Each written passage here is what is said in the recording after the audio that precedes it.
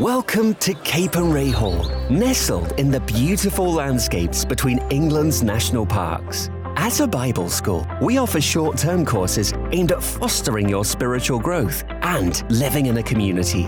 Our historic manor house has something for everyone. You can enjoy indoor and outdoor adventures, connect with students from around the world, and learn how to deepen your relationship with Jesus Christ. Search Cape and Ray England for more information. Hi, I'm Jonathan Edwards, and this is Be Still and Know. Let's hear what God is saying to us today. 2 Corinthians chapter 3, verse 18. And the Lord, who is the Spirit, makes us more and more like Him as we are changed into His glorious image. Nothing stands still for long. If you need proof of that, then have a look at a photo of yourself from 10 years ago. We are constantly changing, whether we like it or not. Here, Paul speaks about the way in which we change as Christians. If our lives as followers of Jesus look exactly the same as they did in the past, then something has gone desperately wrong.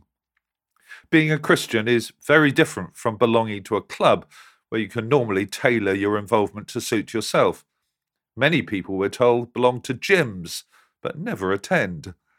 By way of contrast, Christianity is a relationship within which God's desire is that we do change. Time and again, Paul talks about the importance of growing in faith and becoming more mature. And here in 2 Corinthians, he speaks of us changing so that we will look more and more like Jesus. I'm sure that we'd all be eager to point out that we have a long way to go to resemble Jesus, but that's the road we're on. The Holy Spirit, day by day, is working the miracle of changing us into the likeness of Jesus.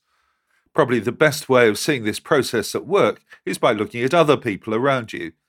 As you see their gentleness, their kindness, compassion, joy, and peace, give thanks to God for the way in which He is developing these beautiful qualities in them. And as you give more of yourself to the Lord, these amazing fruits of the Spirit will be growing steadily in your own life. Now let me ask you a question. In what ways have you grown as a Christian over the past year? And what growth are you seeking in the coming year? And now let me pray with you. Heavenly Father, thank you that you love us so much that you want us to change. Help us to welcome your Holy Spirit more fully into our lives so that amazingly, day by day, we become more like Jesus.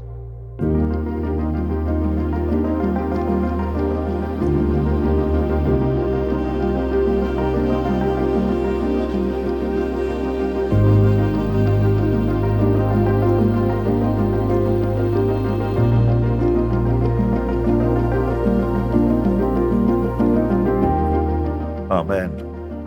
Well, thanks for listening. I do encourage you to join me every day for Be Still and Know here on Premier. Don't forget that the talks are also available on podcast, which you can access at any time. If you'd like to receive a free copy of our magazine, Voice of Hope, which contains all of these devotionals and a great deal more besides, please visit premier.org.uk/Voice of Hope. God bless you. I hope you have a great day.